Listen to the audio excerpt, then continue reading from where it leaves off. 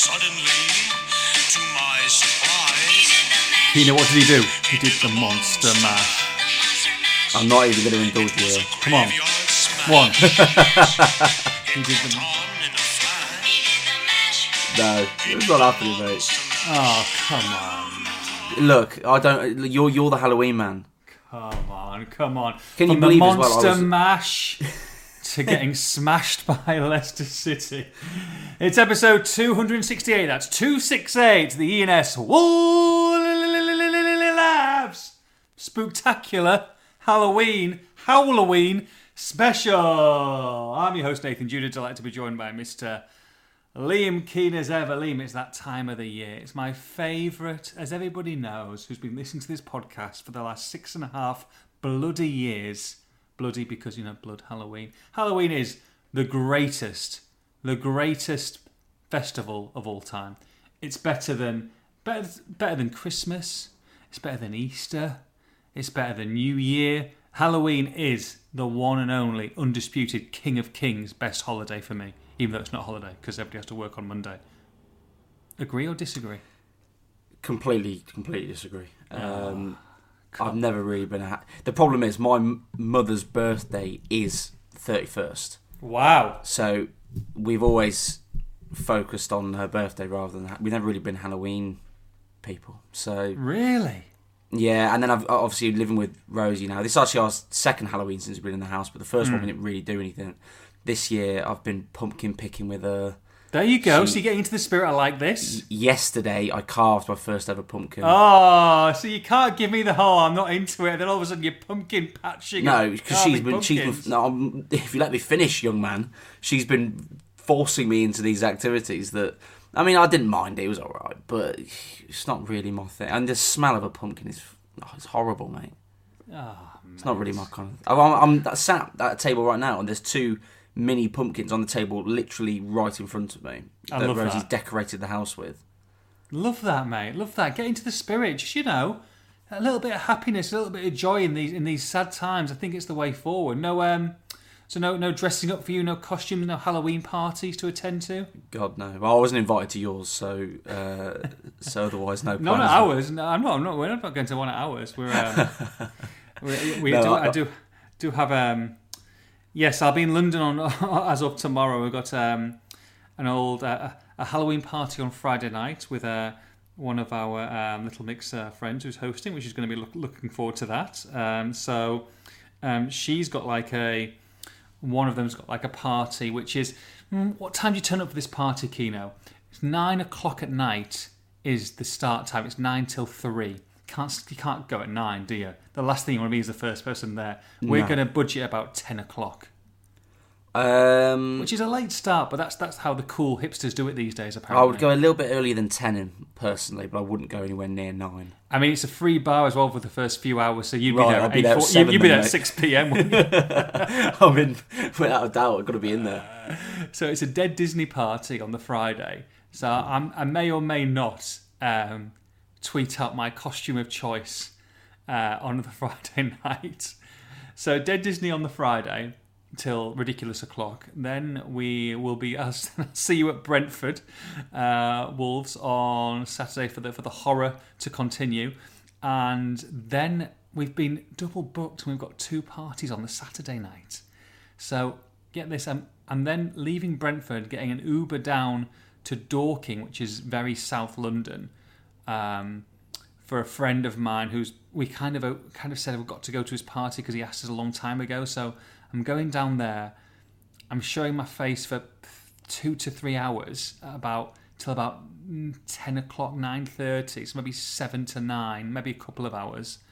We then got a car picking us up, and then we're going to another Little Mixer party for a different person in Stratford, starting at 10, 11, up until 4. So 3 parties in 2 nighs.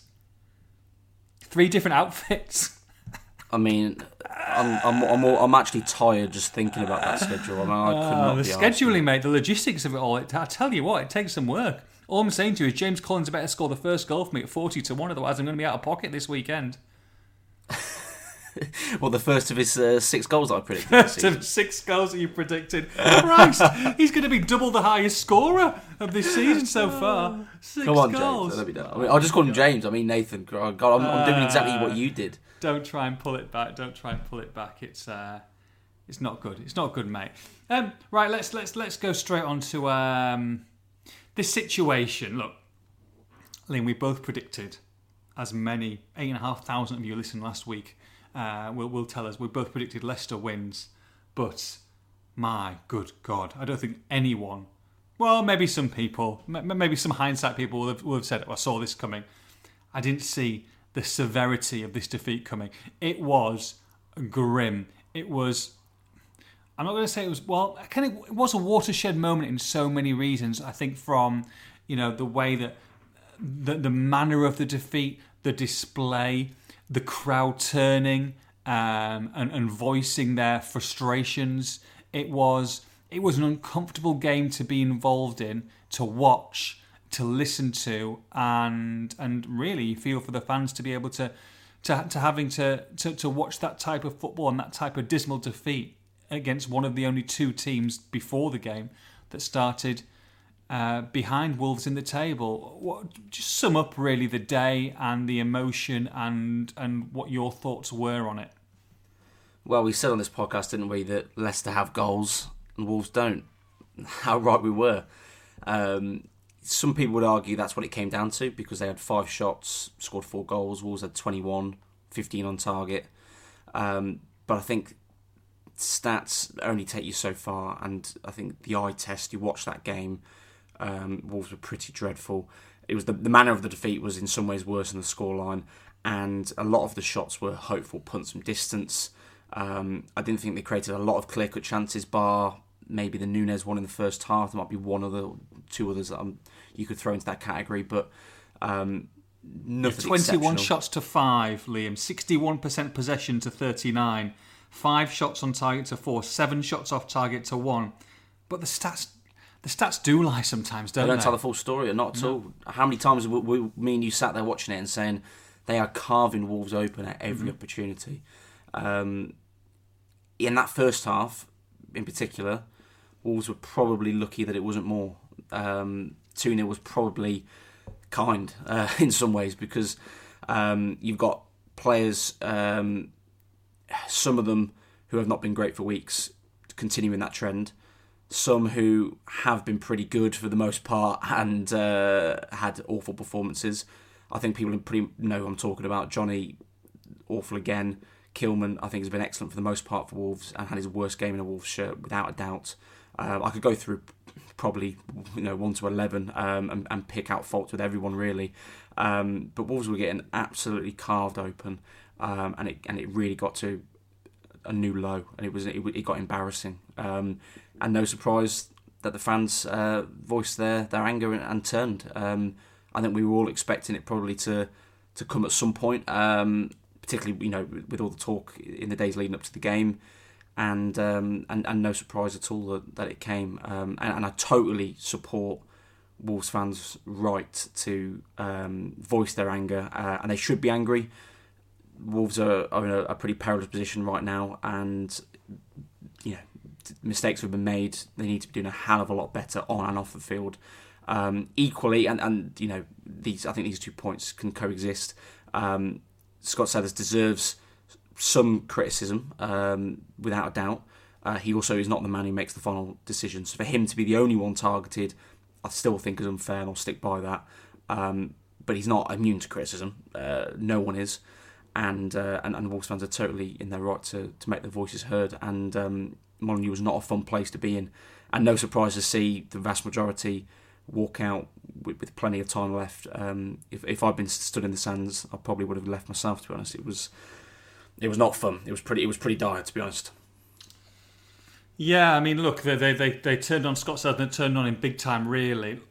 It's a strange one, isn't it? I think there's a lot of fans who maybe are collectively putting journalists together, saying you're not answering the right questions, you're defending A, B, C and D. And look, some people will defend certain members of the hierarchy more than others, and I think maybe it's just suited to the narrative at this time that we're all getting bunched in together. I mean, look, I completely agree. I think that Scott Sellers deserves some of this blame. Absolutely, he does. Absolutely, he does. So does Jeff Shee, by the way, and a lot of other people, at the top who have made some really poor decisions.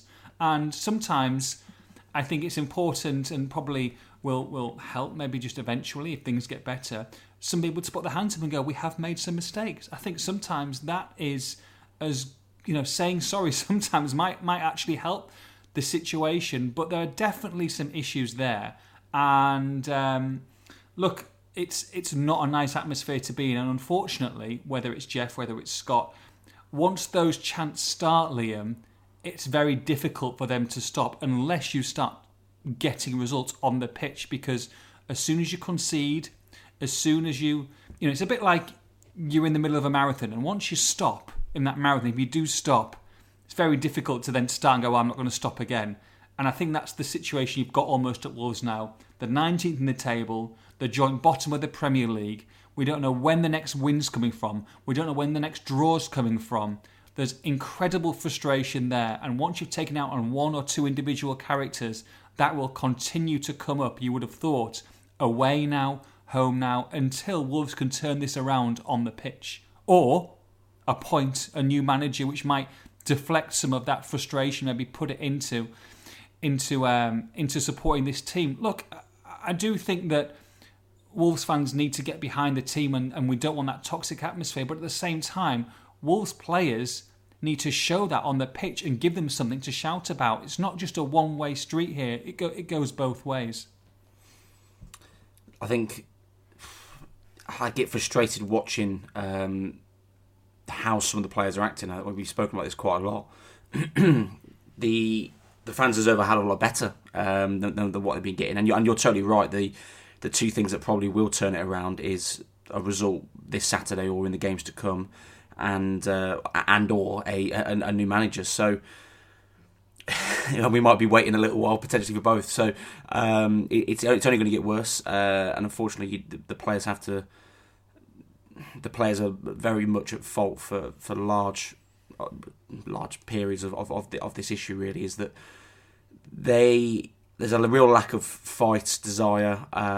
So many players that are not performing consistently. So many players that I think outwardly are not giving off the right message, and even just posting about Wolves, talking about Wolves, making themselves known to fans, the affinity with the club and the affinity with the stadium, affinity with the fans and the city.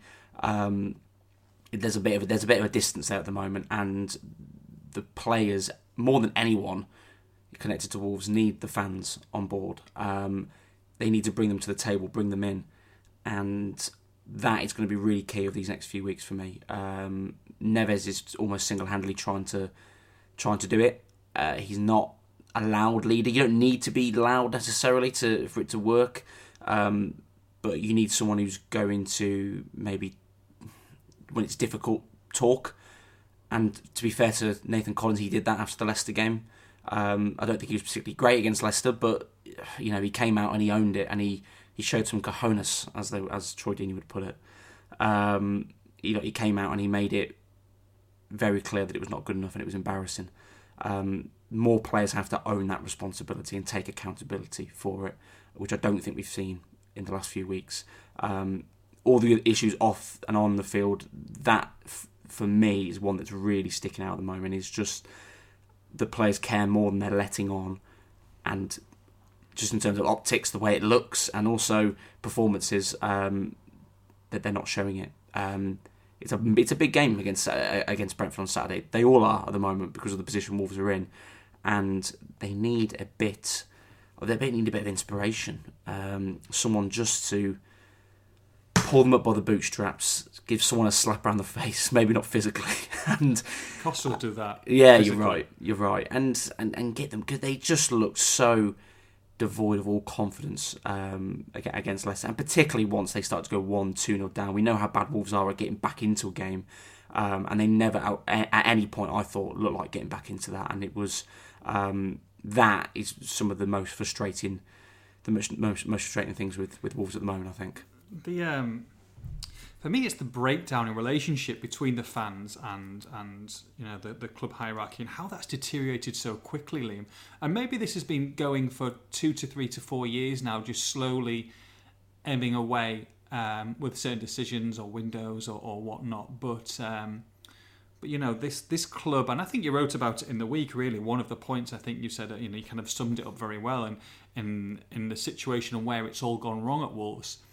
But I think, especially in the good times, and look, when you're winning games, of course everybody's happy. When you're losing games, people aren't. Not that naive to say that people aren't going to be, fans aren't going to be buzzing around if you're losing games. But the situation, the relationship between the ownership and the fans has definitely gone to probably an all-time low at this moment in time. You've got to say, in the last 7 years of when Fosun had been in charge.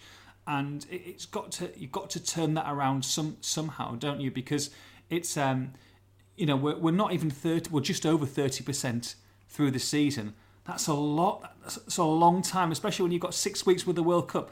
That's a long time to be angry. You're going into next March, next May, next April. Fortunately for Wolves, they've got the time to turn it around. Just about, they have. They're not cut adrift by any means.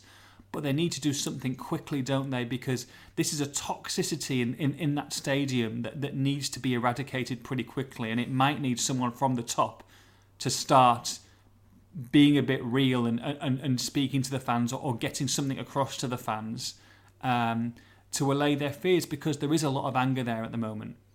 Yeah, and in terms of whether they're going to come from and where the club are going to come from, I think the fear will be that they'll be slammed by fans for whatever they do, whatever they say, and I can get that point of view.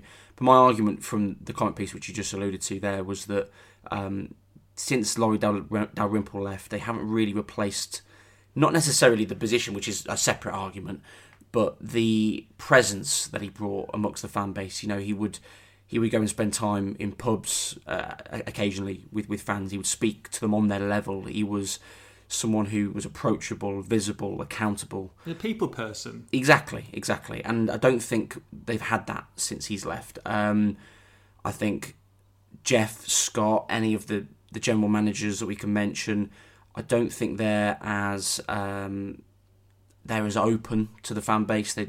Some of them are better at it than others, I think that's fair to say, but the top brass don't really make themselves visible and known to supporters. The fans don't know a lot about them, not necessarily as people, but just in terms of how they feel about the club, how they feel about their job, how everything works. It's all too silent. I can totally understand where they're coming from in that. As I say, the concern is about being slammed. But my argument really in that comment piece was that when it's going well, no one cares. When Wolves are in Europe, they don't care about having the communication. Now that it is in a bad position and they haven't got that communication, it's just exacerbated the problems that are already there. Had they had a slightly different outlook from the beginning and been a little bit more open with fans, when they get to this point now, when they are at a low ebb, there would be of course there'd still be people panning them, but there would still be a more sense of togetherness, and you need that when you're in a battle, in a fight, as Wolves are in at the moment. But it's too divided at the moment, and without that sense of togetherness, it's us against them is how the fans see it, and that is always going to translate onto the pitch. And at the moment, I think that plays a big part in how it is translating. And Wolves have got to try and drag themselves out of this problem, but they haven't got everyone singing off the same hymn sheet, and that is their biggest obstacle, I think.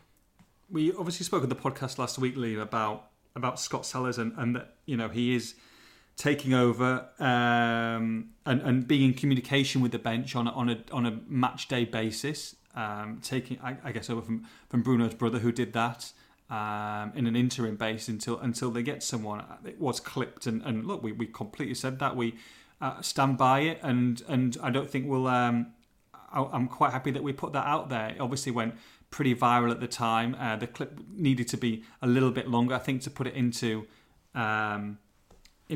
perspective. But at the same time, that was happening. Now, you asked Steve Davis about Scott after the game, And what did he say about that situation? And what did you make of it from what we've said and from what the club have said?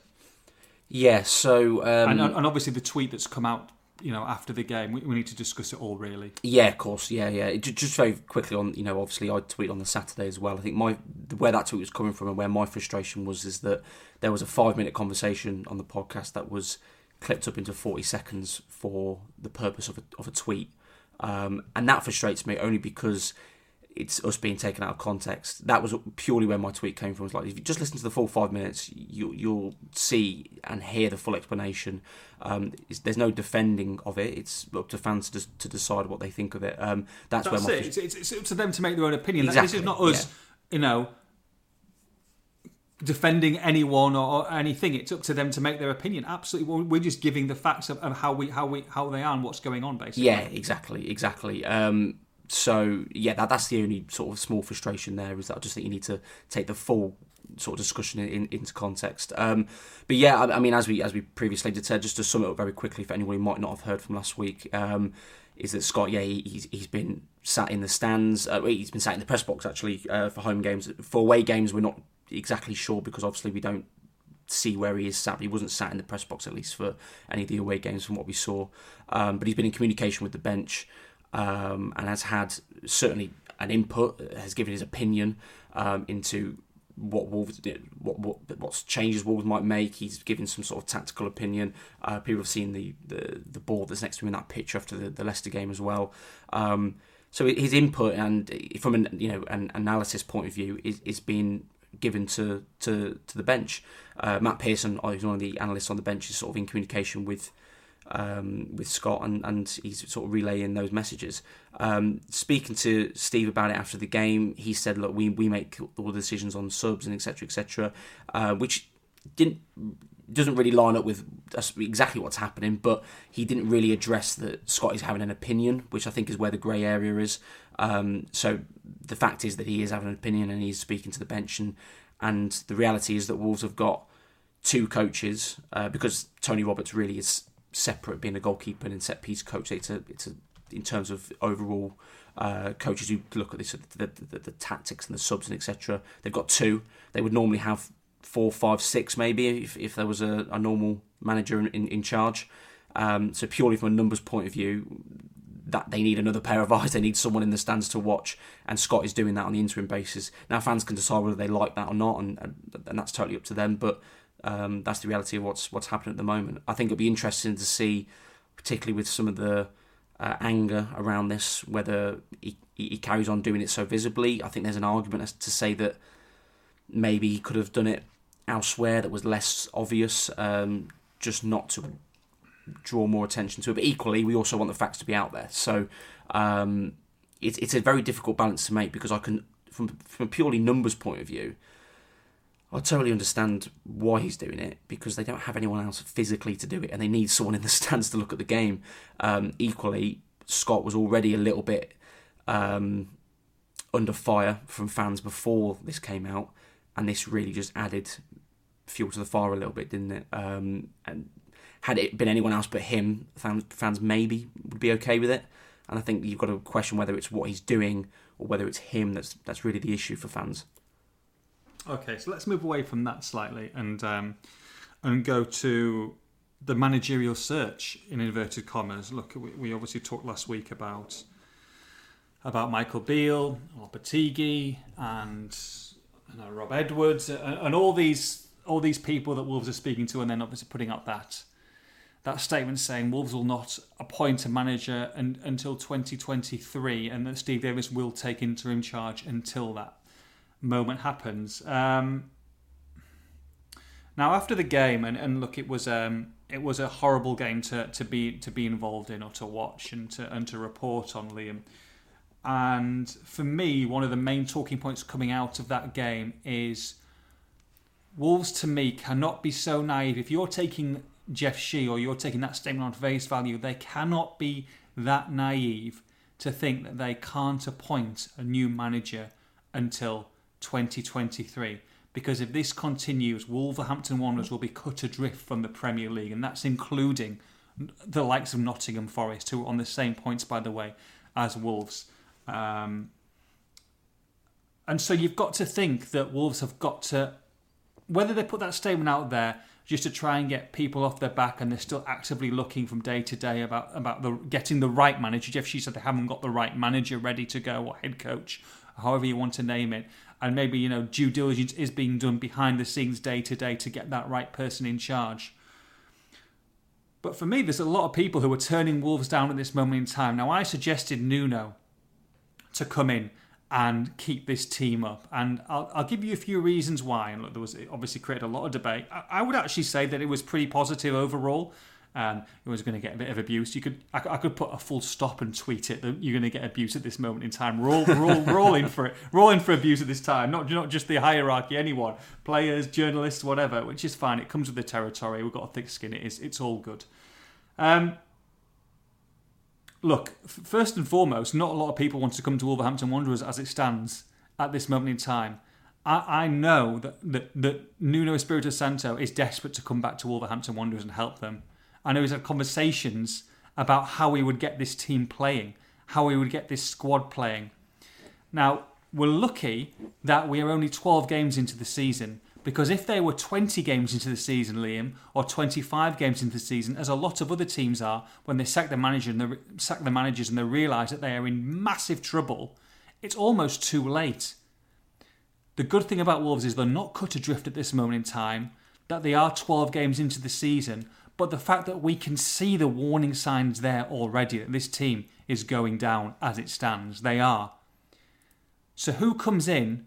I'm not talking about long term, I'm talking about a short term basis.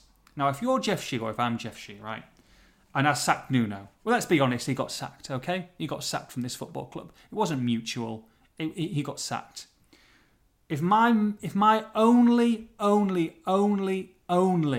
task is to keep Wolverhampton Wanderers in the Premier League, I'm not looking at next season, I'm looking at this season only. And I've got a manager who knows the infrastructure, who knows the setup, who knows the training ground, who knows the majority of the players, who can literally walk into Compton and know where everything is and be ready to coach without getting used to the city, the family, the travel, the players. He knows everything. For me, it's an absolute no-brainer. Bearing in mind, he wants to come back. Now, long-term, is that the best appointment? I'm not too sure. But if my sole reason is to keep Wolverhampton Wanderers in this Premier League, then I think you get him on some sort of contract with a big bonus if they stay up. And then, look, we'll cross that bridge when we come to it going into next season. But remember, Nuno made literally all the football decisions while he was at that club. Absolutely, they went through him. Everything footballing decision went through Nuno Espirito Santo. Nuno Espirito Santo leaves, and look what happens. So for me, losing Nuno not just as a manager and as a coach, but as a footballing brain and someone who they could go to, who kind of had the final say, when that's been taken away, Bruno didn't have the final say on things. Jeff, it's gone further up there, and they've got more control, they've got more power, and I feel like, look, it's showing what's happening on and off the pitch. For me, just from that short-term point of view, get him in, someone who wants to actually come to this football club and keep Wolverhampton Wanderers up. That's my pitch. Not saying it'll happen by any means, but for me, each week that it goes by, this football club, if there's no changes, are going to get more and more and more and deeper and deeper and deeper in trouble, and it might be too late. And they can't, for me, say 2023 and we'll get someone in. You've got to get someone in. For me, he's an absolute no-brainer. I think the key to your point there is not necessarily long-term, but on a short-term basis, which sort of negates a couple of the issues I was going to bring up to play devil's advocate, because I do sort of agree, to be honest. Mate, from a journalistic point of view, it's a nightmare. He's a nightmare for me and you, Liam. He's a nightmare for journalists. He really is. He doesn't give you much at all. But I don't really care. I love this football club. It's the football club that comes first.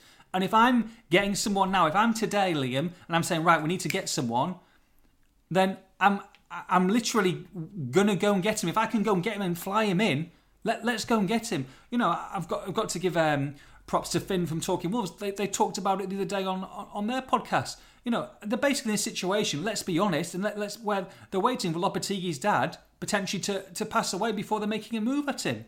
You know, to try and come back. You can't be in that situation. A Premier League football club can't be in that situation. You've got to be more proactive than that. And whether he comes or not, for me, the time is to act is now. Sorry, carry on. I'll shoot you up. Carry on. Sorry. just to be very clear on Lopetegui, we spoke about it last week, is that the feeling is that yes, they would speak to him again if the opportunity arose, but that they're not sitting and waiting for him, and that's the information I have. But equally, I think they would obviously they obviously wanted them, so they would like to speak to him again, obviously, if that opportunity came round. Mm-hmm. With Nuno, they similar to again what I said last week, is that there are certain people, players, staff, not all but some, who wouldn't necessarily welcome him back. There's also the issue over the final season, how poor it was, and the training standards as well as the playing standards had dipped. I think the feeling amongst those at Wolves is that he's not ready to come back mentally, particularly with how tough that last year was, and I suppose the nature of his departure as well. So that was the position last time I spoke to people about Nuno. Definitely going to have to through bridges that are going to have to be reunited here. Absolutely. Yeah, I mean, I don't think they're totally burnt to a cinder, but they are. They're going to need rebuilding a little bit, aren't they? It'd be interesting if that attitude changed at all. But I suppose what we can say around the managerial saga, if you will, and keeping Steve Davis, that is, until 2023. I think the idea behind that, again, just slightly repeat a little bit from last week, was to provide a bit of clarity and to give him an opportunity just to work to at least the medium term, if not long term, and plan a little bit ahead. Equally, the club was always going to move earlier if the right candidate comes up. If the right candidate comes up tomorrow or next week, they will move for that candidate. I think it's also fair to say that after the Leicester loss, not just the scoreline but the manner of that loss, that may accelerate as well. But equally, there has to be the right candidate. And of course, Jeff Shearer said very recently in his statement that there was no outstanding candidates. I think the wording of that, in hindsight, actually changed my mind slightly from last week's podcast. In hindsight, probably could have been slightly better. Perhaps to say there was no one who was the perfect fit would have been a better way to put it. They sort of halted the active search for a manager, but if they come across the right candidate, someone they think is whether that's someone they've looked at before or a new name, they will definitely move earlier if they can make it happen. So okay, so that's new then. So what you're saying is that if the right candidate comes out tomorrow, it's not going to be 2023. It will happen fairly swiftly if he is the right person. And it's a big if, yeah, because not Jeff, she, but he or she.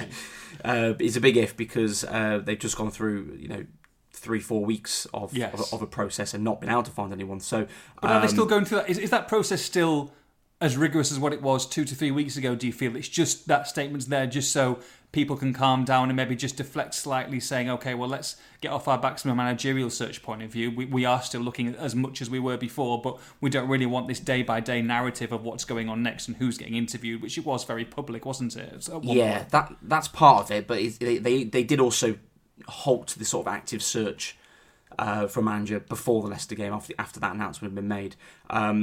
The attitude, it hasn't been a total 180, and they're now actively searching again. But if they're in contact with someone who they think can be the right fit, then they will move on it. So the attitude changed slightly, I think, after the Leicester game, definitely. But the case was that they were always going to move if they could get the right person. But I think from giving Steve a bit of time to work to the medium term, at least a little bit of stability. Also, as you talk about, the public talk and view of the search, it did calm it down a little bit. But they're definitely going to move if they can find someone. Okay. Look, it's not great though, is it? When you look at the table, Liam. I mean, what do you think? I mean, I'm looking at the Premier League table as it is. To play 12, 9 points, 5 goals all season. I mean, 5 goals from 12 games. But I'm trying to look at the teams now, and I know it's early, but I'm trying to look at where Wolves. Can you see Wolves getting out of it? And the question is, I think it's one of the questions. You know, do you think Wolves will go down this season?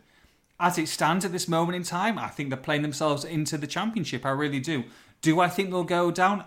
I think they'll stay up, Liam. I do think they'll stay up, but I think it's going to be close. And I'm already looking at teams.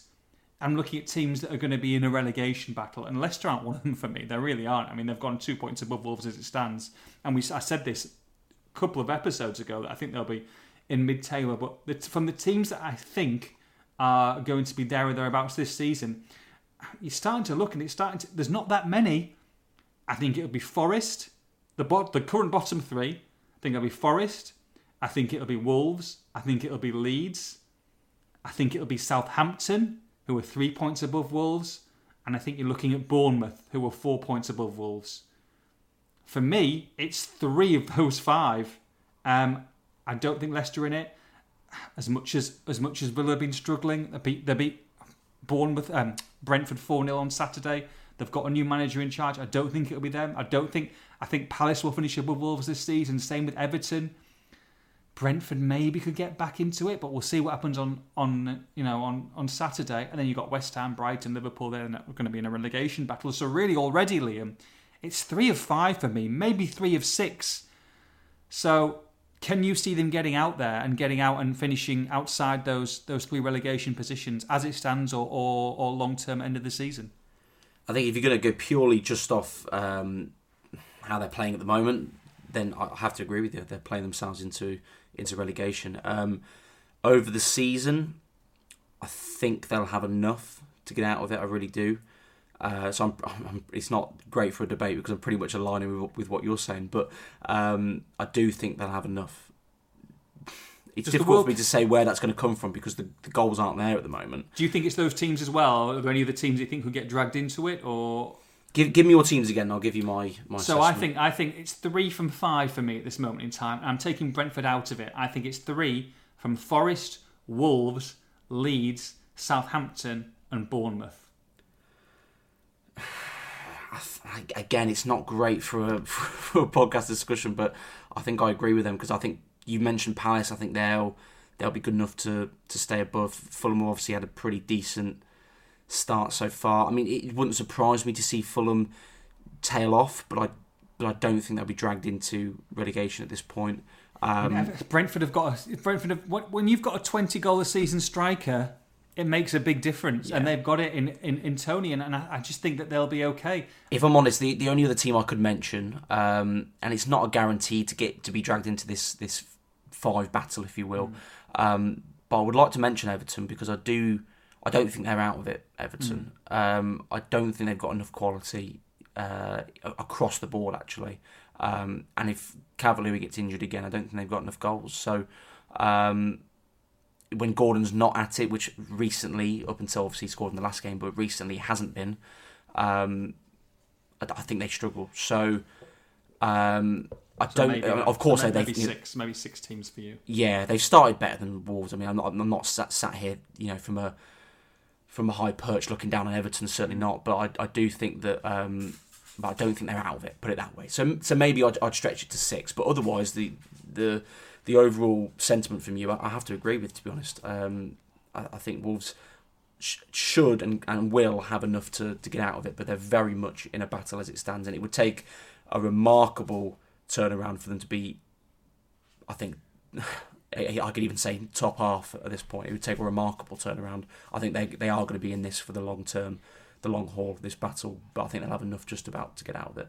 In some ways, does the World Cup come as an absolute godsend to Wolverhampton Wanderers in the fact that recovery time for players, potentially certain players hopefully playing themselves into fitness, and a managerial search that doesn't look like it's it's finishing anytime soon. Are these 6 to 7 weeks absolutely a huge bonus for Wolverhampton Wanderers? If Wolves win their next 3 Premier League games, it's absolutely not a godsend. That is a massive if. So yeah, it is. Momentum is the key word here. If Wolves somehow, as I just said, go into the break with some momentum, they've got a few good results, it probably doesn't come at a good time. I know you're getting players back from injury perhaps, but if Wolves get themselves on any sort of run, the last thing they want, with how the season's gone so far, is for the season to stop. If, as I think we're all predicting, they go into this break on the back of a pretty poor final few games, and I hope I'm wrong, obviously, then it will be an absolute godsend, without a doubt, because they get an opportunity to take stock. The players can get the distraction of a World Cup out of their minds, to be honest, and they can hopefully get some players back to injury or closer to fitness at least. So, yeah, I think it'll be a good thing, and unless they shock us the next few weeks with results, then I think it can only be a good thing to have a bit of a breakaway. So we talk about goal scorers, we talk about strikers, and like I said, I think Tony and Calvert-Lewin will be integral if they stay fit to the likes of Brentford and Everton's survival. Look, Wolves haven't got a goal scorer at this moment in time. You've got Diego Costa, who has started now last 4 games, Liam, would it be? Was that right? Was it 4 games he started? Did he start against... He started against... Maybe 5, was it? He started against Chelsea, didn't he? I think was his first start. So Chelsea, Forest... Palace, Leicester. So he started 4 games, and he's had a couple of big chances, hasn't converted. I think one of them was offside actually. So, but not really looking like. Well, he's looking like a 34-year-old Diego Costa, isn't he? Let's be honest, in a struggling side. You've got Raul Jimenez, who, as you reported a couple of days ago, is due back in Compton on Friday to continue his rehabilitation. Liam from Mexico. He's been in Mexico for 3 weeks and is now back.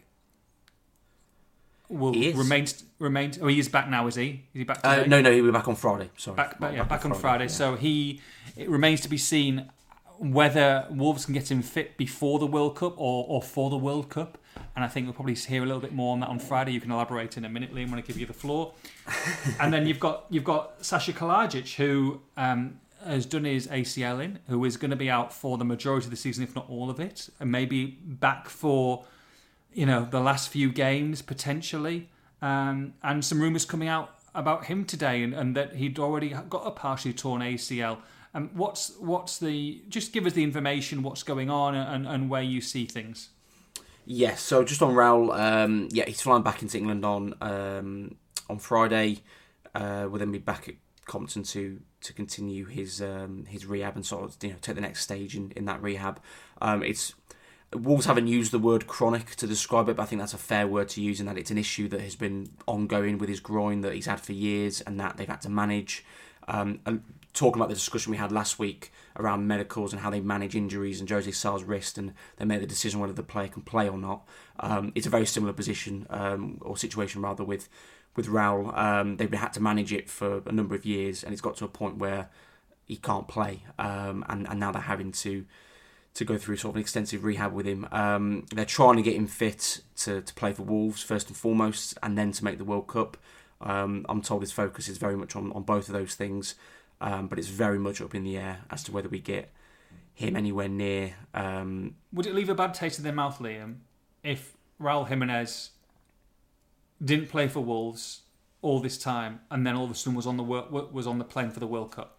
I think it would a little bit, yeah. And I think if that is the case, him or the club, someone has to probably explain it and talk about it, address it, because the perception amongst fans then will be that he's not bothered about Wolves and that he only wanted to be fit to make the World Cup.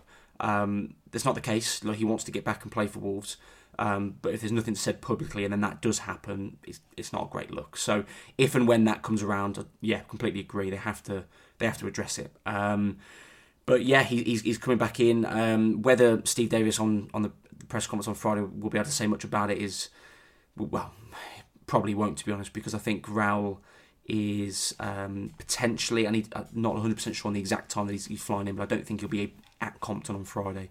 I think he just flies Go straight to Brentford. Start. Just flies flies straight into Heathrow, mate. He's there. No, I think he's just flying back into England on Friday, so he'll be back into Compton within the days to follow. But but yeah, that's where he lands with him, and Wolves it'd be a massive boost if they can get him back before the World Cup. But it's very, very much up in the air, and we're hoping to hear more. Kalajdzic, you mentioned.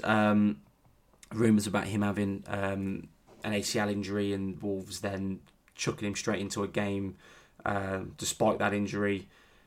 It's not true. Look, Wolves would the medical team they would not sanction a transfer first of all, and then allow that person to play if they knew that they had an injury. The Wolves did not force him to go in and play with an injury, or did not. Or were not told, or did not notice any injury beforehand. Had there been one, they may not have signed him first of all, but they definitely wouldn't have played. So yeah, it's certainly not the case. Okay. And Diego Costa, can you get Diego Costa scoring goals? How do you get him? I mean, look, even the short term. Between now and the last 3 games, can you get him scoring or just scoring one? Because that's end of the day. That's what they brought him in for, is for goals. So look, he's obviously taken time to get going, but at the same time, they could do just like a big goal, a 1-0 away from home at Brentford would be huge. That's kind of what he's been brought him in to do. So how can you get him scoring? Well, we've got to be fit first, because there are. Obviously, at the open training session on Wednesday, there are talks of him seemingly suffering a bit of a knock and limping a little bit, doing some stretches, coming back on and doing a few more shooting drills, and then eventually coming off. We're waiting to hear really the situation with him, and it would be, albeit, look, he's not exactly been a massive goal threat for Wolves so far. He has added a little something in terms of pressing, fighting, scrapping, a focal point of presence, and it would be a massive blow for Wolves if he's now injured. It would just be another thing to add to the list of disasters this season, to be honest. But as I said, we're waiting to hear. I think let's talk as if he is fit. I think the key is the service into him. How many times has he been frustrated? There was that one, he made a run against Palace right in front of us, actually, in the press box. And Nunes delays, plays the pass when he's offside, and he goes absolutely bonkers at him. There's 2 or 3 scenarios where that's happened. The couple of times he has got his body on the end of something, whether it's a header, a cross, whatever it might be, he's come close. He should have scored probably against West Ham. He came close with a couple of other chances. He should have scored against Palace if he took it first time, but that chance he got into his left foot. So there have been a couple inklings of, look, if you get the ball in the right position and right place for him, he will take up the right positions to create chances. I don't think the service into him has been amazing. I equally don't think the pressing has been good enough around him. Wolves aren't a high pressing team, and I don't expect them to suddenly turn into that and suddenly turn into a Leeds, for example, who have always been quite high energy. But it's a little bit unbalanced with how he's trying to close down and trying to make something happen, and the players around him take a step off. I think there needs to be some sort of cohesion there. And equally, when they did press against Palace in midfield, for example, I thought Boubacar Traoré did a decent job of getting amongst it and winning second balls and actually putting a foot in. So Wolves need to be a little bit more nastier probably in that sense, and in turn, I think that would help Costa. If Wolves were a little bit nastier, get the ball into him quicker and get the right crosses in, there's potential there for something to happen. But again, we're hoping, praying and waiting to hear on whether he's fit. Okay, good stuff, Liam. A couple of things before we get onto some questions. First of all, how would you like to win a João Moutinho signed 2022-2023 Wolves shirt, Liam? I mean, you know I love my signed shirts. I've got a little collection going, so I would always love an addition to the collection. How much would you pay for that framed? Framed, João Moutinho, 28 framed. You're signed talking in silver. I know a little bit about the market. I'm a little bit. Here we go. You're probably talking in and around, or perhaps a minimum of about £250. £250. How about £2.75? Now you're talking my language. £2.70, that is your language. Now you are talking. That's with a 10% discount code. Wolves Poddy at Football Prizes, our partners. Lovely piece of memorabilia. Closes Wednesday, 7:30. That's next Wednesday, 22nd November at 7:30. 99 tickets available. Get yourself in. Get 1, get 2, get 5. Already 11 tickets sold from that. 99 available. Draw will be 7:30 next Wednesday night. And I know the nights are getting long. They're getting cold. They're getting spooky, Liam. You need a little bit of heat in your room, but you don't want to be using all that electricity, all that energy. just got my bill the other day. Not great, Bob. Let's just say it was over 500. Anyway, how about a Warmlight traditional convector little radiator, little portable one? How much are they, do you reckon, Liam? This is a warmer room in 4 to 5 minutes from kettleandtoasterman.co.uk. 4 to 5 minutes, you're toasty. How much would you pay for it? Plug it in, plug it out. You're talking upwards of 50, Mobile 60. as well, take it with you. Mobile as well, 50, 60, something like that. Yeah, I tell you what, halve it, what'd you get? 25. Take a tenner off, what'd you get? I thought for a second you were going to say it was more. Take a tenner off, 15. Right, there my we go. Is incredible there. It gets through Yuki. No, a Warmlight traditional convector radiator, portable, £15, Liam. I mean, it's unbelievable. They're practically giving it away. Remember, those are our sponsors, kettleandtoastman.co.uk. I'm not just saying because they're sponsors. There's some amazing stock on this website, kettleandtoasterman.co.uk. Just have a look if you've got 5 minutes on work. You're not doing anything else. Don't do it in your car because you're driving, but do it when you get back home. When you're scrolling on a laptop tonight, you're scrolling on your phone, kettleandtoasterman.co.uk. Have a look, and some amazing stuff. Right, okay, should we go on to the questions? They're all really optimistic and pretty positive, to be honest. I bet they are, I'm sure. Judy, you beep. Linda's Llama says, with recent comments from Ruddy, Sace and now Cody, what on earth is going on with the Culture Hour Football Club, and will this impact on our ability to bring in a quality manager? Whether it impacts on the manager, I think that's very difficult to say, and I'm not sure it does, because I think a manager who's not in and around it every day will look at that squad and think, I can do something with this squad. I think Wolves as a club, as a marketable asset, I think are very, very attractive to any manager. I really do. So I don't think that has a say, but it's a good question that it comes back really to the leadership and the squad, and how in hindsight a little bit, because from a football, if we're going to talk about Cody specifically from a footballing point of view, I felt at the time it made sense, and in some ways now maybe it still does a little bit, but purely from a leadership point of view, him and some of the other names that were mentioned, I think Wolves made all these changes too quickly. Bruno was allowed to gut the dressing room, and in hindsight, it was a mistake, I think. He actually admitted himself not long after the window that maybe, I think it might have been the first press conference after the window closed, to say that you don't want to do all those changes all in one window, but the opportunity was there, blah, blah, blah.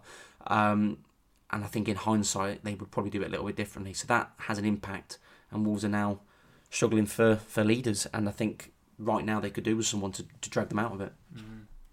Youngie says, how much contact do you have as journalists with the club? We get this quite a lot. Ask the questions. Go and ask the proper questions. Go and speak to Jeff Shee. Look, first of all, I would say in defence of that, we do ask the questions. Absolutely, we ask the questions daily. We speak to the club daily. When the press conferences, you're the one who's asking the questions. You're not shirking away from it, Liam. Maybe some people do. But to be fair to you, I'll give you due credit, is that you do ask the uncomfortable questions. Now, whether you get a response that's going to appease the fans is another question entirely. And look, at the same time, we can't walk into Compton and batter down the hatches and demand to speak to Jeff Shee and Scott Sellers and have an exclusive about every single damning question that fans want to ask and get the answers that they want. That's just not going to happen. It doesn't happen at football clubs. That's not how it works. But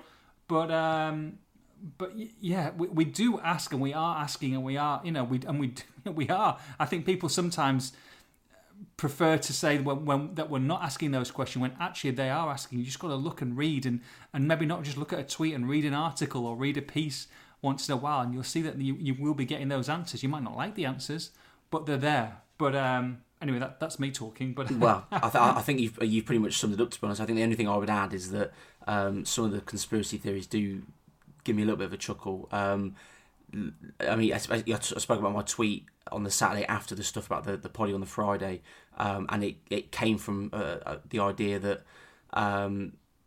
the clip out of context sort of was a little bit frustrating. Scott Sellers doesn't have me on speed dial. He doesn't ring me up and say, do this, do that. I've only ever spoke to him a handful of times, one of them being an on-the-record interview that came out earlier this year. Jeff Shee isn't paying... I've seen this one as well. Jeff Shee isn't paying journalists to defend Scott online. I think I've made my position pretty clear that he, as well as others, are absolutely open to criticism. But on this very specific point about him being the only one targeted for chance and the idea he makes all the decisions, I'm making it clear that's factually incorrect. So, I think just to add to your point that those conspiracy theories are not accurate but quite amusing. Question for Nathan Judah, the indisputable talent behind the Wolves poddy. Wow. He definitely does not say that on the tweet. It does. There's no way it says that on the tweet. Oh, it does. I'm telling you. The word talent has never been associated with Nathan Judah. Unbelievable. He might have had a few drinks, to be fair. From Freezing Wolf it is.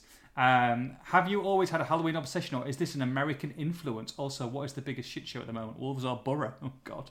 That's a good question, that. I have always had a Halloween obsession, even before my love for America. But yeah, I just love horror movies, love spooky things. Pardon? Loving horror movies is weird, mate. Oh, I love them, mate. I mean, good ones, really good ones, absolutely. I think they're absolutely fantastic. You got to say Borough, mate. I mean, look, we've just appointed Michael Carrick. You don't know what's going to happen there. We're in the relegation zone in the Championship, going to League One. So I'm going to say Borough. Also, we haven't got the talent that Wolves have got.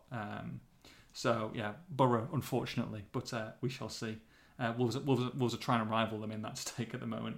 Where Andy Matthews, what do you think is the points target for safety this season? 38 or more or less? Bournemouth, Brentford, Fulham doing okay is a problem for me. We could need 40. I think everyone talks about the magical 40 mark, which in the last couple of seasons, which to be fair, this question does allude to, in the last couple of seasons it hasn't really been needed. But I do agree with the person who's asked this. I think Wolves are probably going to need near enough that figure, which is which sort of brings me back to February when Wolves were genuinely thinking, or at least the fans were, of, we could make top four here. Of course, we know what happened after that. And Bruno started talking about, well, we've got past the 40 mark now, and that's something to be proud of to start with. And he gave us a chuckle at the time, but maybe if we can get to 40 by February this year, we'll be absolutely delighted. I don't even know if that's mathematically possible at this point, actually. It's probably not. I'm going to go under, actually, to be honest, Liam. I think that the way things and the way the season's worked out, I mean, look, there's some teams have survived on 33, 34. I do think they'll be a little bit higher than normal, but I would say under. I would say probably 36 might get you safe. However, the caveat is, and the way that they're going and the way that they've started is, if you're level with someone at the end of the season, you look at the goal difference and the goals for. It's not good viewing at this moment in time. So already, from a goal difference point of view, and shipping forward doesn't help either. You've got to be very, very careful. But I would say slightly under the 38, but it remains to be seen. Let's hope they get the 40, then you don't have to worry about it. Right, exactly. Wolfpack, do you know when Neto is likely to be back on the pitch? Wolves Update just said he will miss the World Cup, and are we likely to have him for Wolves' first game back on Boxing Day? I think you'll probably ask this question, Liam, on Friday, maybe a bit of an update. I saw Pedro in the corridor coming out of the game after Brentford, and he was in a boot on crutches and obviously limping, which kind of seems to me that he's had his operation and had it more fairly recently-ish. Lateral ligaments will take at least, I would say for regular people 2 months, and if you're going to be a professional athlete, 3 months to heal to be ready to go. I don't think this is all speculation. Look, you'll be able to maybe give a bit more validity to my answer, Liam, or at least on Friday anyway. I'd be stunned if we see him before February at the earliest. Which sounds more severe than it is, because obviously the World Cup break, a month and a half of that rehab is going to be while the World Cup's going on. Thank goodness again. But I think it's going to be, if you realistically, you've got to shoot for February, and anything else is a bonus. I think your assumption is probably about right, but obviously, I know you made it clear that we're sort of assuming that at this point. Mm-hmm. Unfortunately, I have asked Steve Davis a couple of times, and the response has always been, we don't want to put timelines on it because it puts pressure on, etc., etc. So we're a little bit struggling for information with Neto at the moment to find out where he is, and hopefully at some point soon we can get to a position where we can say more definitively where he is. But we're a little bit in the dark at the moment, so still working on that one. Stu says, are you looking forward to VAR light in the Championship next season? I hate VAR, mate. You do I hate absolutely VAR. hate it. I mean, even just watching the aftermath of what happened at Spurs last night in the Champions League, I don't care even if... I mean, the decision's up for debate anyway, but I don't care even if it is by a toenail the right decision. I think VAR is the plague of football. I would be rid it within and don't get me wrong, I'd be rid it within a second, and I'd be the same person who'd be moaning about referees every week. And I'm happy to admit that. I'd absolutely do that. But I'd rather that and put it down to human error than to see technology and human error coexist in a world of absolute shit show. I think it's terrible. I think it does nothing to help the game. Mm-hmm. I don't think any of the decisions hardly are ever correct, and when they do, they take 5 minutes to make them. I think it sucks the atmosphere out of the ground. I would be rid of it tomorrow. I don't even think it's the rules that are the problem. I think that's part of it, but I do think, particularly when it comes to handball, but I do think the VAR itself there's no seamless transition with it. It's so clunky. It's so slow. I might change my mind if they develop it to a point where it's a bit quicker, and maybe the rules are made a bit clearer around the game, which isn't really a VAR issue, but they sort of go hand in hand at the moment. I might change my position on it, but as it stands, it absolutely stinks. The handball. Does that answer the question? Yeah, no, it did. I think you're for it, right? You're a big fan of it. Honestly, it gets me really riled up. I absolutely despise it. I think it's absolute nonsense. I get riled up. Like I said, the handball rule is disgusting for me, and I agree get with that as really, well. really annoyed when you're a defender and you're tracking back, and Wolves do it, and a lot of other people do it, of course, not just only Wolves. But you've got the defenders or the midfielders who are tracking back have got their hands clasped behind their back, so not to have them out, 5 inches either way, because if a midfielder or a striker slams it, you might get done for handball. But it just makes you look so small to bend it around you. Oh, I hate it. It's such a bad optically. It's such a bad look. The rule around handballs, as well as you say, is ridiculous. The problem is as well is that even though I say I'll be moaning about referees every week, the standard of refereeing in England is awful. So, and this is across the board. I mean, we're talking League 2 upwards, probably even way below. I mean, it's absolutely Bobby dreadful. Madley back on Saturday, by the way, after 4 years out. How he's been allowed back in, by the way. I mean, my word. And that's not. And I'm not talking about from a refereeing point of view, because I don't really remember what he was like. I mean, actually, ironically, I did actually cover a game. It was either League 2 or League 1. I think it might have been League 2 that he did when he came back to England. But anyway, that's beside the point. The standard referees are also terrible, and that needs looking at. So, there isn't really a right answer. So I've sort of killed off my rant about VAR a little bit, because the right answer is somewhere in between. But I would rather just rely on human error and have a go at human error, rather than have something that's meant to be the oracle of making the right decision and it being absolutely useless. Okay, Matthew Scrivens, if Wolves don't think there are any serious candidates for the job at this time, what makes them think there'll be any after the World Cup? It is just a throwaway phrase designed to buy them time, or are they genuinely inept? Either way, who is likely to be in the hot seat? My blood pressure's high after that bloody VAR rant. I think it's a little bit unfair, the wording, or where that question's coming from, because you say what makes them think anything will be different. things change so quickly in football. Someone might get sacked tomorrow, and Wolves are interested. There might be a new development with another manager, another club. Anything could happen, and Wolves have to be ready to pounce on what they think will be the right appointment. I think where this is some of the frustrations coming from with Wolves fans, and understandably so, is that Villa have gone out and appointed someone within 3 days or 4 days, whatever it was. If we're going to talk very specifically about Unai Emery, he wasn't on Wolves' list. They weren't looking at him.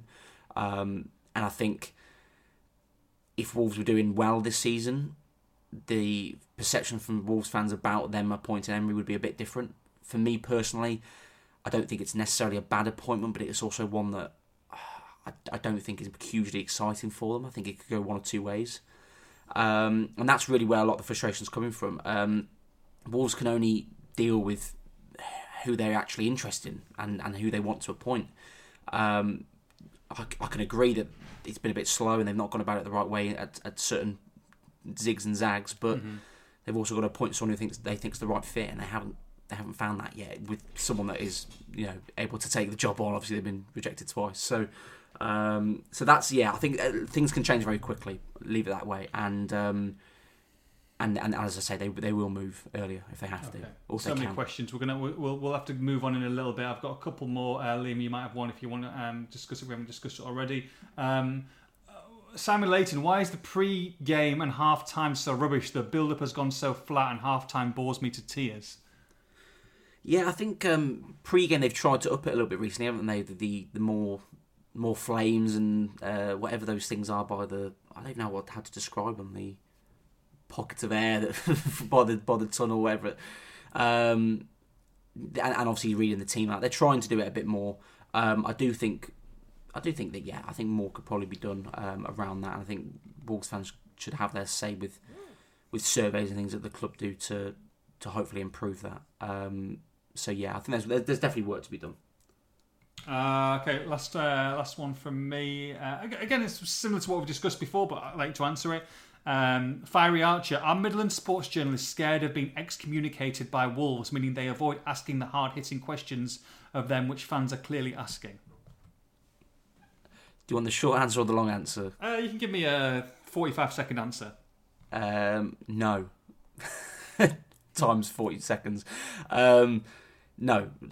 Look, we as you said previously, we ask these questions daily. Of course, we have a good relationship with the club, but we equally have a job to do, and we don't have a hotline directly through to Jeff Shee to ask him A, B, and C every week. It has to be done the right way, and we try and get those answers. So, I think the instant impact of social media means that people want things straight away, and sometimes you just got to hang fire while we're working in the background. If you were having a scary movie date with Liam, what film would you choose? Oh, that's a good one. Do we go classic horror? Do we go recent horror? Or do I go comedy horror? I don't like horror, so I'll let you choose. I'll give you something. I don't want to scare you too much, so I'll give you something that's like a comedic horror, psychological thriller, American Psycho with Christian Bale. How's that? Oh, that's not a horror. It's a great film. Yeah, it's a great film. I was going to say it's a little bit of horror. It's a little bit. That's not a horror film. There. That's not a horror film. You've got to choose a horror film. Okay. Come off it. Okay, let's have a look. I mean, I'm a big sucker for your old school Halloweens. They're properly scary. Never seen them. Have you seen The Strangers? I know what it is, but no, I haven't. Oh, I see The Strangers, just because you'll think about it going into the night, and you'll be looking at your door, and you'll be able to cuddle up with me. Bit of Netflix and Chilwell. That's exactly why Netflix and Chilwell. That's exactly why I won't be watching it. What's one of the kind of early horror films that scared you, or something that scared you as a film growing up? What would you say? We've all got random ones that are stupid now, but I think at the time, like, oh my god, this is brutal. It's right on the tip of my tongue. There's a film that I watched as a kid that would scare me, but I can't remember what it is now. The one for me, which is obviously ridiculous now, although I still enjoy the franchise, which is still going, by the way. But when I watched it when I was, 12 or whatever, or 30, I can't remember now, Child's Play scared the living daylight out of me. Chucky, oh my God. Honestly, like, back in the 80s when it was there, I'll show my age now, but like, maybe like 89, so I was 9 years old, or I am. Or, like, early 90s, when he was at Child's Play 2. Oh my God. Honestly, absolutely brutal Chucky. Obviously now can watch it. Although there's quite a good Netflix show with Chucky actually. But that was pretty scary. Yeah, I can't really think of one that's for me. I've never liked those films. It's never been for me. Yeah, it's not. Yeah, I do get scared easily. Any questions you want to discuss? Or are you okay? A couple actually. Quickly, there's been a bit going around about Neves at the moment, with Barcelona links and talks of an agreement. As far as I understand it, there's no agreement, but you have to understand and take into account his comments from the back end of the last game of last season against Liverpool. That he basically said he was going and it didn't happen, and he said that to me this season as well. He is going to leave Wolves at some point. I think fans are aware of that, but he needs to probably come to terms with it. He is likely to leave Wolves, but look, if there was an agreement, Wolves would have announced it. There's no agreement as it stands. Are Barcelona interested? I would imagine so, but there's no agreement. I know there's been a lot of sort of conspiracy around Tony Roberts' video from I think September, him saying do it for the next 3 months, and people are saying he's admitted that he's going in January. Tony wouldn't even be aware of that. He wouldn't even be something on his radar. Had Wolves been aware of that, there's no way they'd have published it with him saying it in the video. It's just a throwaway phrase of him saying something nice to his colleagues. So there's nothing in that at all. So that's Neves. Very quickly, World Cup plans someone asked about. They are planning a warm weather camp, sort of early December, maybe mid-December. Oh, hello, Kino. Hello. Hello. They haven't got anywhere booked yet, but they're working on getting that done ASAP. Also, something I didn't realise as well is that if they beat Leeds in the Carabao Wolves, the next round is played before the Boxing Day game. So Interesting. I didn't know that. Wolves will actually play earlier than the 26th if they get through against Leeds. It will be either on the 20th or 21st. Right. Okay. So that makes a big difference for them as well in how Wolves plan it, because obviously they need to be back in time. So the idea is to have sort of a mini pre-season. I saw a lot of Premier League clubs are having training or warm weather camps in Qatar or in Saudi Arabia, so that when players get knocked out, they can just fly across and join up with the team. Yes. I think. Yeah, that would make a lot of sense, because obviously the players that are still at the World Cup obviously won't be at this warm weather training camp, and so Wolves are planning to go there and have the players join them. I think is the idea. So yeah, like a mini pre-season. A little bit again. We touched on it last week. People talking about Fosun selling Wolves. There's been talk about Fosun selling off assets this week. I think people need to understand how large Fosun's portfolio is, and that Wolves is, in some ways, a small part of that because of how big it is, but equally is also the head of their subsidiary, Fosun Sports. So there's no plans at the moment to sell Wolves, and if that ever does change, I'll bring it to you guys first. I think that was everything. I think just very quickly, actually, just to sum up, someone asked about what Scott Sellers' role is, and I'll try and make this quick. I think there's different clubs do it differently in terms of the difference between a technical director, sporting director. There's no massive difference really in that role as far as Wolves work, but equally Wolves don't have someone who oversees the footballing structure, style, head coach, recruitment, contracts. There's not someone that oversees that from the people that are working on it. Jeff does that, and he makes the big decisions. And every club does it differently. So Scott's role, if you think of Wolves as split into I can't say the word now, administrative, there you go, side of things, and the football side of things. Obviously Scott's on the football side. Split that into two again, and Matt Wild looks after, ground staff, kitchen, legal stuff, contracts, those kind of things. Scott, oversees analysis, recruitment, medical, all that kind of stuff, academy, things like that. He has a say, he has an opinion, there's a committee style in terms of making decisions around contracts and recruitment, but it all comes down to Jeff making the final say. So I hope that understands the structure, or explains the structure a little bit better. Equally, part of my comment piece was asking, I think Wolves need to probably communicate it a bit better and make it more clear, but hopefully that will will sum it up a bit more for people. Okay. Just saw this one when I was scrolling through. What's the best horror movie to describe what's happening at Wolves? I might need to take your lead on this one. Classic horror, The Lost Boys, probably. Yeah, that's a decent one. Yeah, vampire film, 80s. The Devil's Rejects for some of them.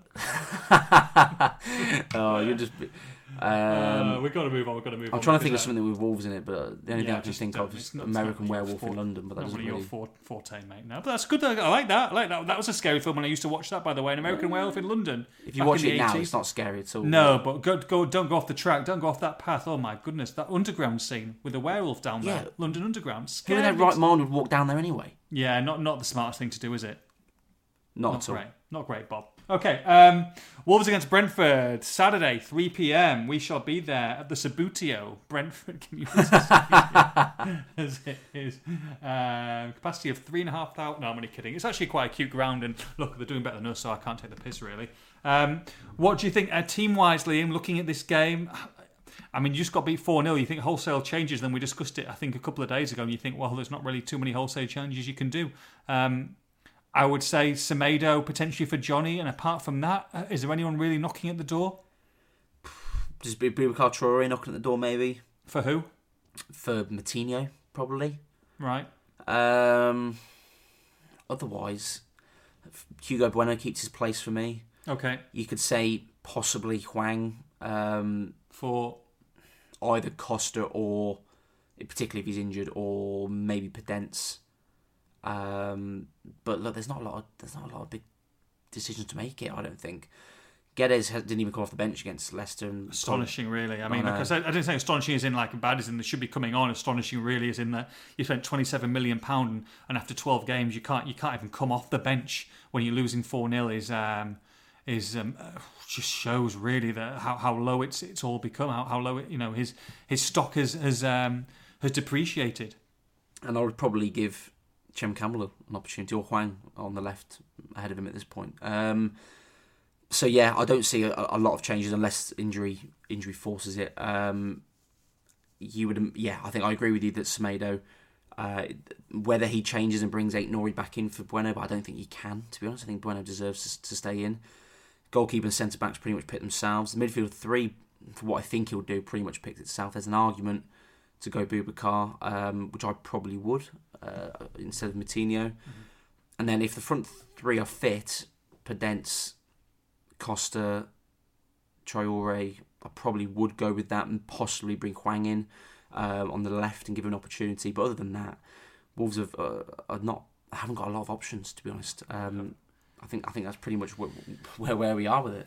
Yeah, just a quick one before we come on to predictions. Lovely video kicking around with Adama Traoré racing kids in Sainsbury's car park. I think it's fantastic, and look, that's the kind of, tweet it out if you haven't seen it. There's an article on the Express and Star website. That's the kind of integration and the kind of relationship you want from your players. And yeah, you can be sarcastic and go, well, what have you done, a hamstring or whatever? I mean, the kid was literally just barely jogging, Adama, but it was just a lovely moment.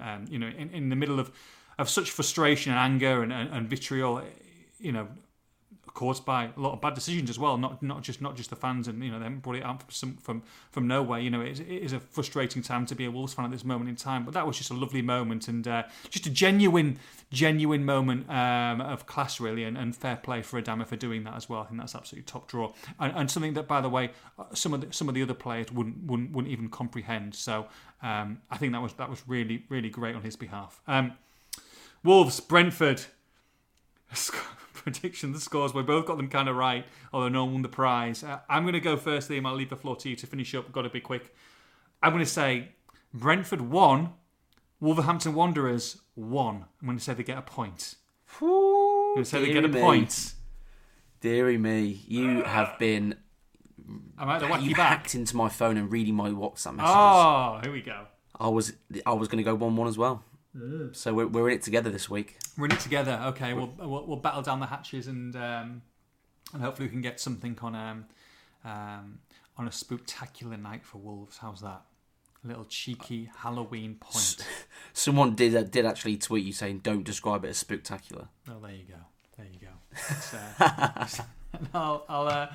I might even tweet some costumes on Friday and Saturday. Oh no. I've got no integrity. You know what I mean. I've got no class. So be prepared to be wowed in a bad way on Friday night. If I've had a couple of drinks beforehand, we'll see, a couple of looseners. We might need a couple of looseners on Saturday afternoon as well, by the way, depending how things are going. But hope you enjoyed it. Hope that's answered plenty of your questions and you've enjoyed this. Remember, give us feedback, good, bad, whatever. We'll take it. And like I say, we'll see you all on Saturday at Brentford. From me, from Keno, have a great weekend. Take care. Bye-bye.